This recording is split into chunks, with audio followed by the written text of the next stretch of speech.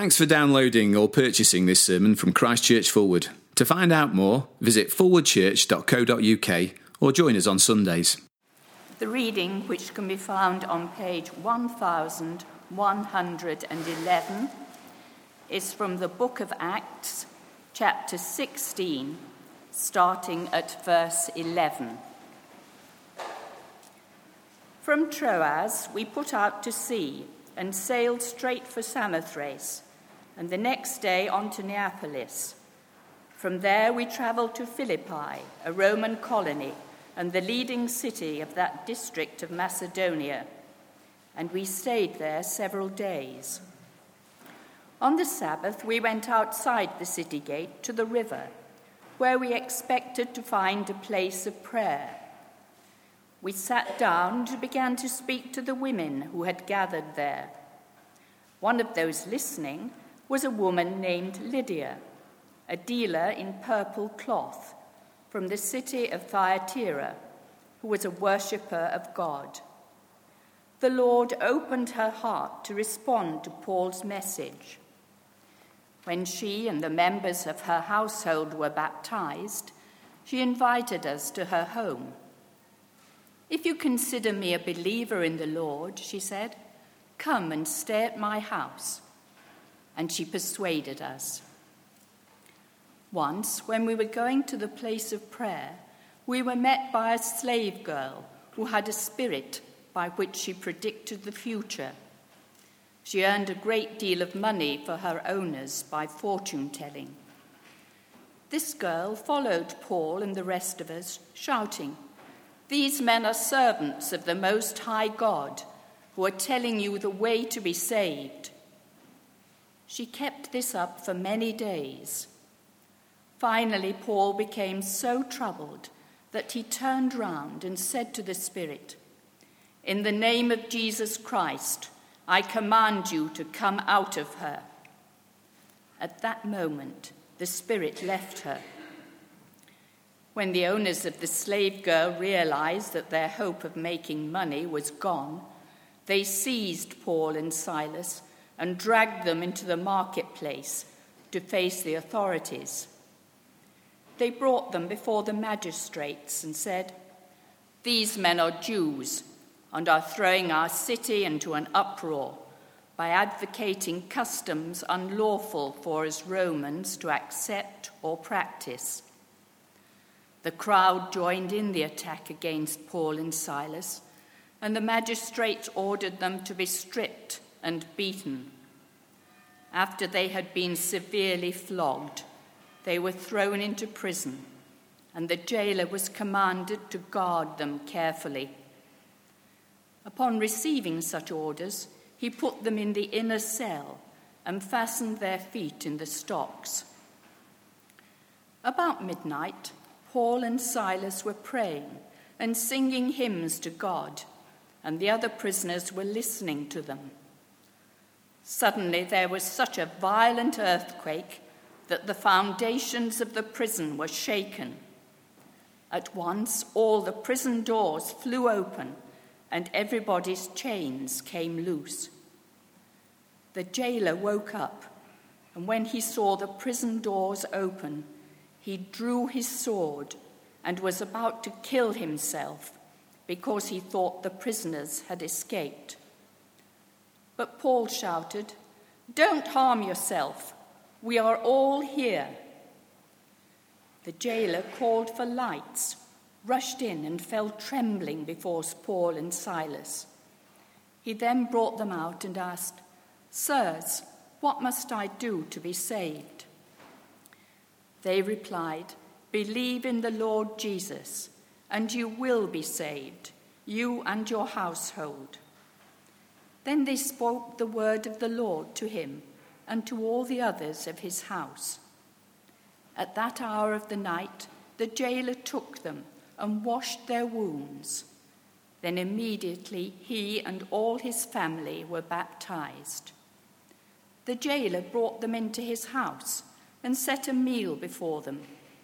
He was filled with joy because he had come to believe in God, he and his whole family. When it was daylight, the magistrates sent their officers to the jailer with the order, "Release those men." The jailer told Paul, "The magistrates have ordered that you and Silas be released. Now you can leave. Go in peace." But Paul said to the officers, "They beat us publicly without a trial, even though we are Roman citizens, and threw us into prison. And now do they want to get rid of us quietly? No. Let them come themselves and escort us out." The officers reported this to the magistrates, and when they heard that Paul and Silas were Roman citizens, they were alarmed. They came to appease them and escorted them from the prison, requesting them to leave the city. After Paul and Silas came out of the prison, they went to Lydia's house, where they met with the brothers and encouraged them. Then they left. As we stand, let's pray. Heavenly Father, we ask that your Holy Spirit would enlighten us now as we turn to your word. Pray that he would show us what is written in it. Help us to take it to heart and apply it in our lives, we ask. In Jesus' name, amen.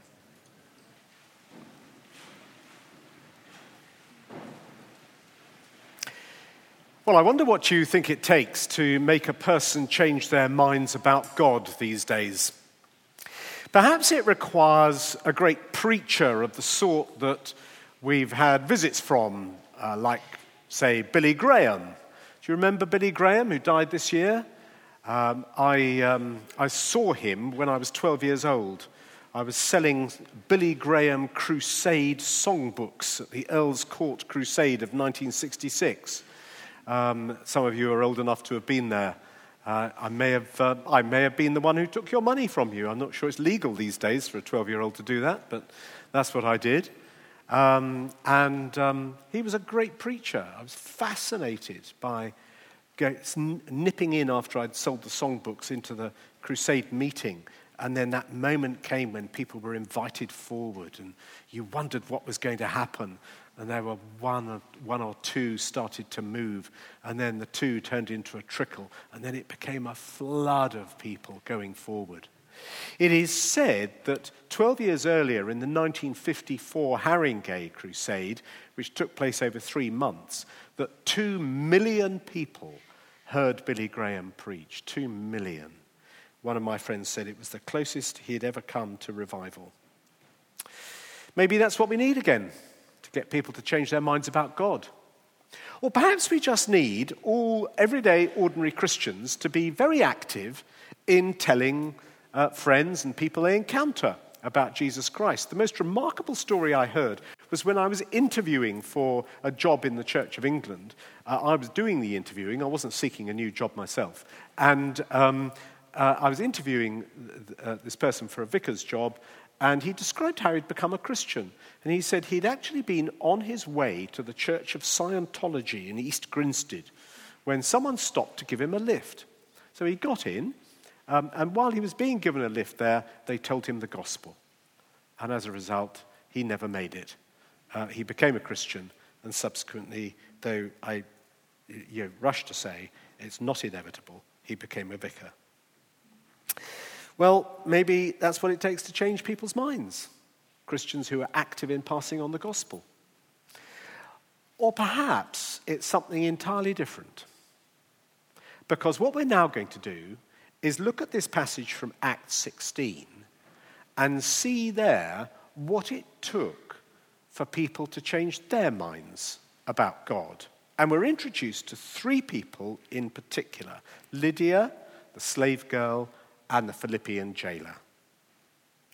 And what we're going to discover as we go through it is that the first thing that happened was that God took the initiative. It started with God. So we're introduced to Lydia in verse 14. She's shown to us as a successful businesswoman from Thyatira, a place famous for its dyes, for cloth.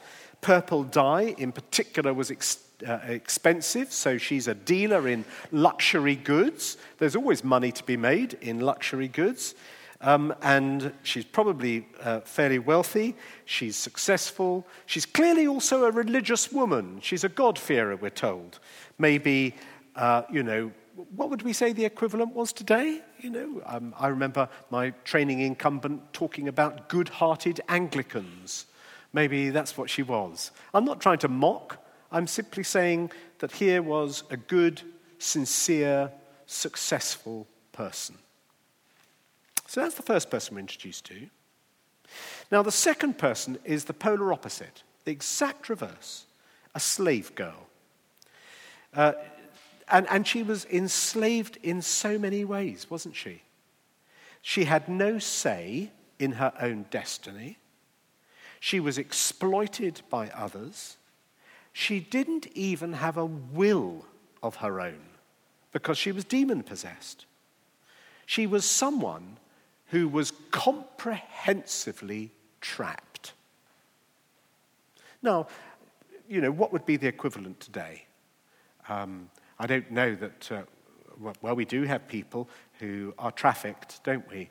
We do still have people who are enslaved, and if their passports are taken away and things like that, they can be comprehensively trapped. But people can be trapped in all sorts of ways. You can be trapped by addiction. You can be trapped by your personal circumstances. If, for example, you're deeply in debt, you can be trapped by the need to be 24 hours a day available to dependent relatives. All sorts of ways in which that can happen. So there's Lydia, there's complete opposite, somebody who's comprehensively trapped. And then there's the jailer. Now, this man is probably really down to earth. The reason I say that is because this is the sort of job that an army veteran would do in those days. Philippi was a Roman colonia, the sort of place that people retired to. This chap's probably ex-army, getting a job in his retirement, doesn't require too much exertion, and that's it. So he's down to earth, the sort of man who calls a spade, doesn't really have much time for airy-fairy stuff, probably just does the official religious bits, but no more than that. So here are the three of them. And when Paul turns up in their lives, it's not him who is the first to take action, it's God. And the great thing is that we see God working in each of their lives. So whatever you're calling in life, whatever you're standing in society, wherever you come from, God is interested and takes the initiative. So what did he do? Well, verse 14, we're told that with Lydia, the Lord opened her heart to pay attention. Now, isn't that interesting? That was the initiative that God took. You see, she was the sort of person who could probably sit through a service and, just let it wash over them, really. But the Lord opened her heart. I remember a delightful man in my parish church when I was a vicar in Plymouth. He used to march into the service on Sunday mornings wearing his tweed suit. March in, sit down, stand up, completely ramrod straight, sing the hymns, sit down. When the sermon started, firmly closed eyes.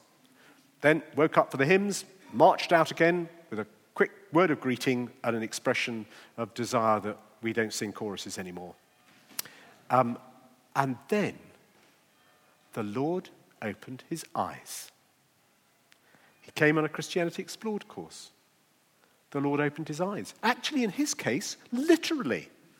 Because he still came into church wearing a tweed suit. He still marched in. He still stood ramrod straight for the hymns. But when the sermon came, he was wide awake, totally engaged. He wanted to hear what God had to say. Now, sometimes that does happen, doesn't it? We can go along, everything running off our backs, but the Lord opens our hearts. Sometimes it just hits home, and we know he's spoken to us. Then the slave girl? Well, even there God takes the initiative, because Paul commands the Spirit who's in control of the slave girl, in the name of Jesus Christ, come out of her. because only God can deliver her from this demonic possession. Only God can do it. So he was the one that took the initiative. And then in verse 26, well, what gets through to the jailer? It's an earthquake. An earthquake. Sometimes God does act in a dramatic way to get through to people, doesn't he? I think of a person very much in my imagination like this Philippian jailer in my last church, an ex-fireman who did practical jobs around the church for years but would never come to a service. His wife was always praying for him, but he never seemed as though anything would change. And then he lost his job and had a heart attack, and he started asking himself some fundamental questions. And he saw the love being shown by Christians towards his family, and he said, I've got to look into this. And he did. I think of another man, came to see me to have his passport signed, because that's what vicars do. That's what they're useful for. So he dropped in, asked if I'd signed his passport, which I'm very happy to do. While he was there, he said to me, well, you've probably noticed I don't really bother much with church. And I said, is that so? And he said, yes. He said, it's because I come from Northern Ireland. He said, I've seen what religion can do to people. I'd never go there myself. So I just started mentioning to him that Christianity's claims really were based on the person of Jesus Christ, more than just the behavior of those who claim to follow him. They're based on Jesus Christ, who said he was the Prince of Peace, and that therefore, the better approach should be to try to find out about Jesus rather than anything else. And he said, well, bears thinking about. Went off with his signed passport. I never expected to see him again. However, he came back to see me the next day, and he said, I got home last night. He said, I was all alone in the house, nobody else there. I had this extraordinary feeling of peace. It just washed over me. He said, I've never experienced anything like it in my life. It was absolutely beautiful and stunning. And I don't know what was happening, but I didn't want it to stop. He said, but it did stop, and I've come back today to ask you to tell me what's going on.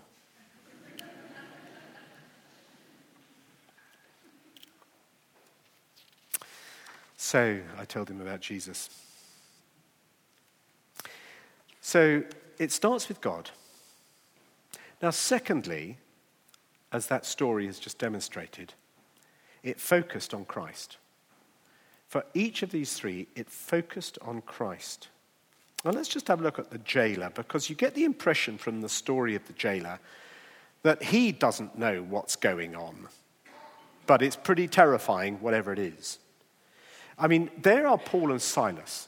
They've had their flesh laid bare and flogged, probably bleeding. So they are in great pain, stiff. They are in an awkward position with their feet in stocks. It's the sort of thing that would keep you awake all night. And the Philippian jailer, what would he have been expecting in those circumstances? He would have been expecting prisoners to be cursing, calling out, complaining, crying, shouting, moaning. What does he get? Hymn singing and praise to God. What's going on? Then there's an earthquake. What's happening? And then, instead of making a run for it, the prisoners stay put and appear to be concerned for the jailer's welfare. Since when does this happen? His entire world is turning completely upside down. No wonder he doesn't know what's going on. There are forces at work he just doesn't understand. Now, some people leave it at that point, and they say, well, that's God to me. It's an impersonal force. But when the Philippian jailer says, sirs, what must I do to be saved? Paul answers by saying, Believe in the Lord Jesus, and you will be saved, you and your household. And then our passage tells us they spoke the word of the Lord to him. You see, it all came down to Jesus. It's in Jesus that God reveals himself to us in terms we can understand. We may not know what's going on. There may be circumstances in our life that have caused us to sit bolt upright and to try and take stock of what's happening. Things may have developed in our own personal circumstances, which raise a big question to us about what we're doing and what's happening in our lives. And in order to make sense of this, we focus on Jesus. And as Jesus reveals God, what does he show to us? Well, he shows us God's character, his compassion for people, his love for people, his understanding of people's weakness, coupled with, of course, his refusal to compromise, his clarity on the need for repentance. We see his great patience, but we also see him standing firm. So when we talk about having a relationship with God, we know who we're talking about. We're talking about someone who loves us like Jesus Christ, who reaches out to us like Jesus Christ did, to everyone, irrespective of their circumstances, and who is patiently waiting for us to respond. So it started with God. It focused on Christ. Thirdly, it led to salvation. It led to salvation. Now, this is where I think the most surprising bit of this story comes. I mean, you may think the most surprising bit is the earthquake or whatever. I find the most surprising bit is verse 30. Because in verse 30, the jailer rushes in and says, "Sirs, what must I do to be saved?" Don't you think that's an extraordinary question?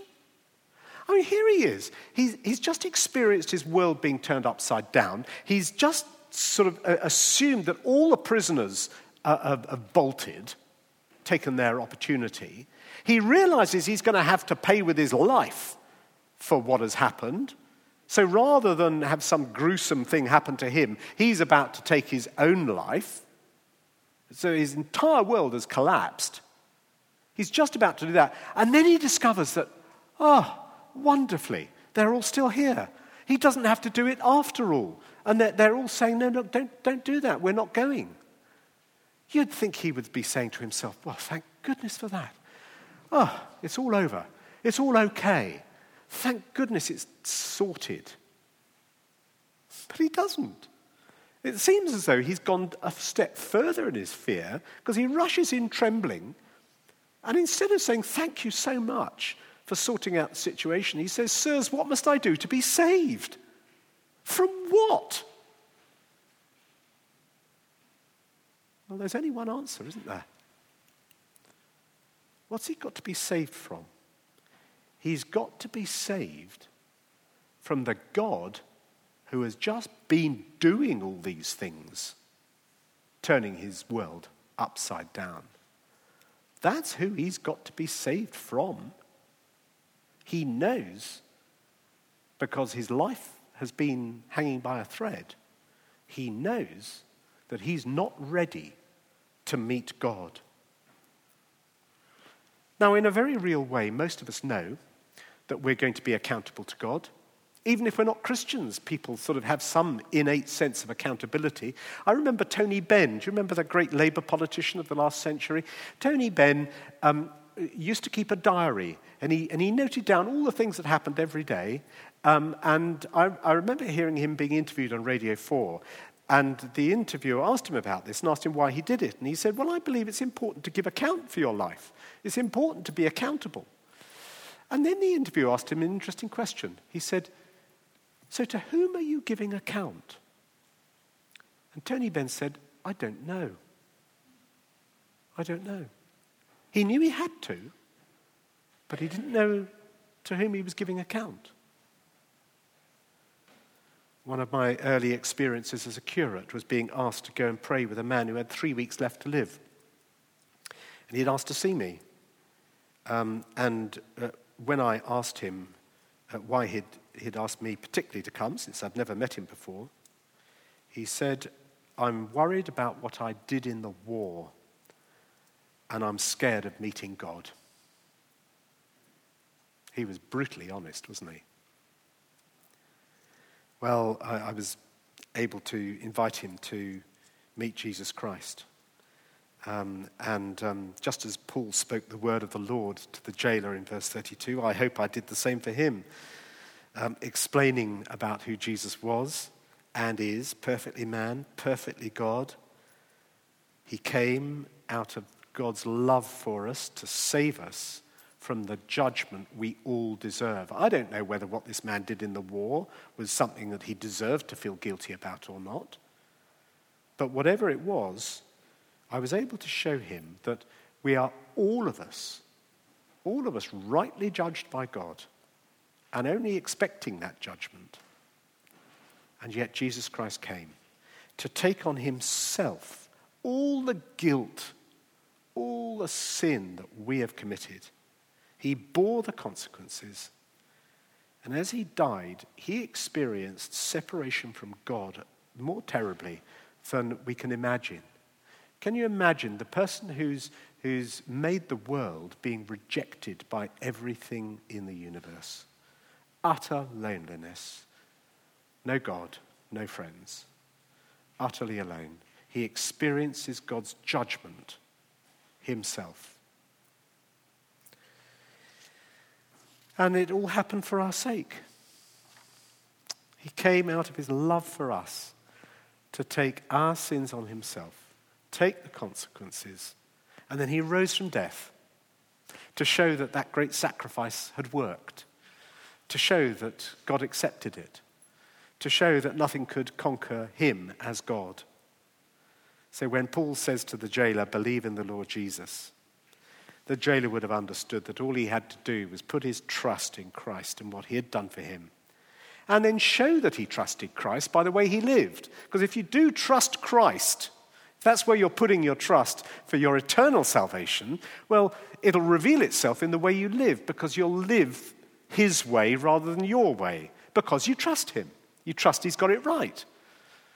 And that's what we do. And that's what the Philippian jailer would have done. That's why he got baptized, as a sign of obedience.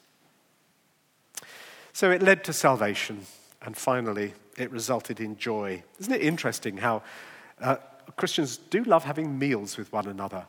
And it started very early on in the church. So Lydia, as soon as she'd discovered Christ, invited Paul and Silas to go to her house, and presumably that was for a good meal. And then the Philippian jailer, they all go for a slap-up meal, and they're filled with joy. Filled with joy. It's wonderful, isn't it, when you put all your trust in Jesus Christ. It does fill you with joy. You see, it didn't change Paul's circumstances. He still hurt from the flogging. He still had to face up to the magistrates and try and press home his rights under law. He still had all the difficulties of life to contend with. But there was real joy, and there is real joy for us. Because when we trust Christ, all of our guilt is washed away. And we have hope that is certain for the future. And it's a hope not of some wonderful place that we'll go.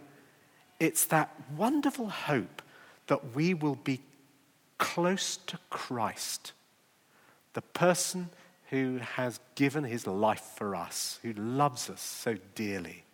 If you treasure relationships, there is no relationship closer than this one, and it will be yours forever. It's a cause of great joy. So, what does it take to make people change their minds about God? It requires God taking the initiative. Maybe he's done that already in your life, and you did at one stage ask those questions. And if that's causing you to think now, then do turn to that notice sheet, that welcome sheet where it invites you to tick boxes, and just tick the box that says, I'm interested in becoming a Christian, because people won't assume anything, but they will help you explore more about it. So do that. Started with God. It focused on Christ. It led to salvation. And it was the cause of great joy. Don't you want that in your life? Let's pray.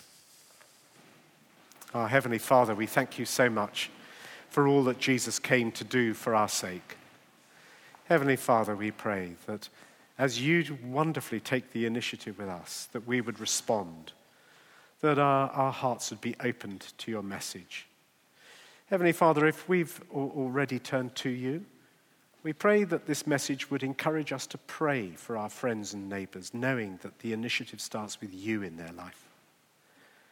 So, Lord, please encourage us to pray for those for whom we'd love you to take the initiative. And Heavenly Father, help us to be people who point to Jesus Christ and who just love all that you have done for us in saving us, and who exhibit that in the joy that people are able to see in us. We ask these things in Jesus' name. Amen.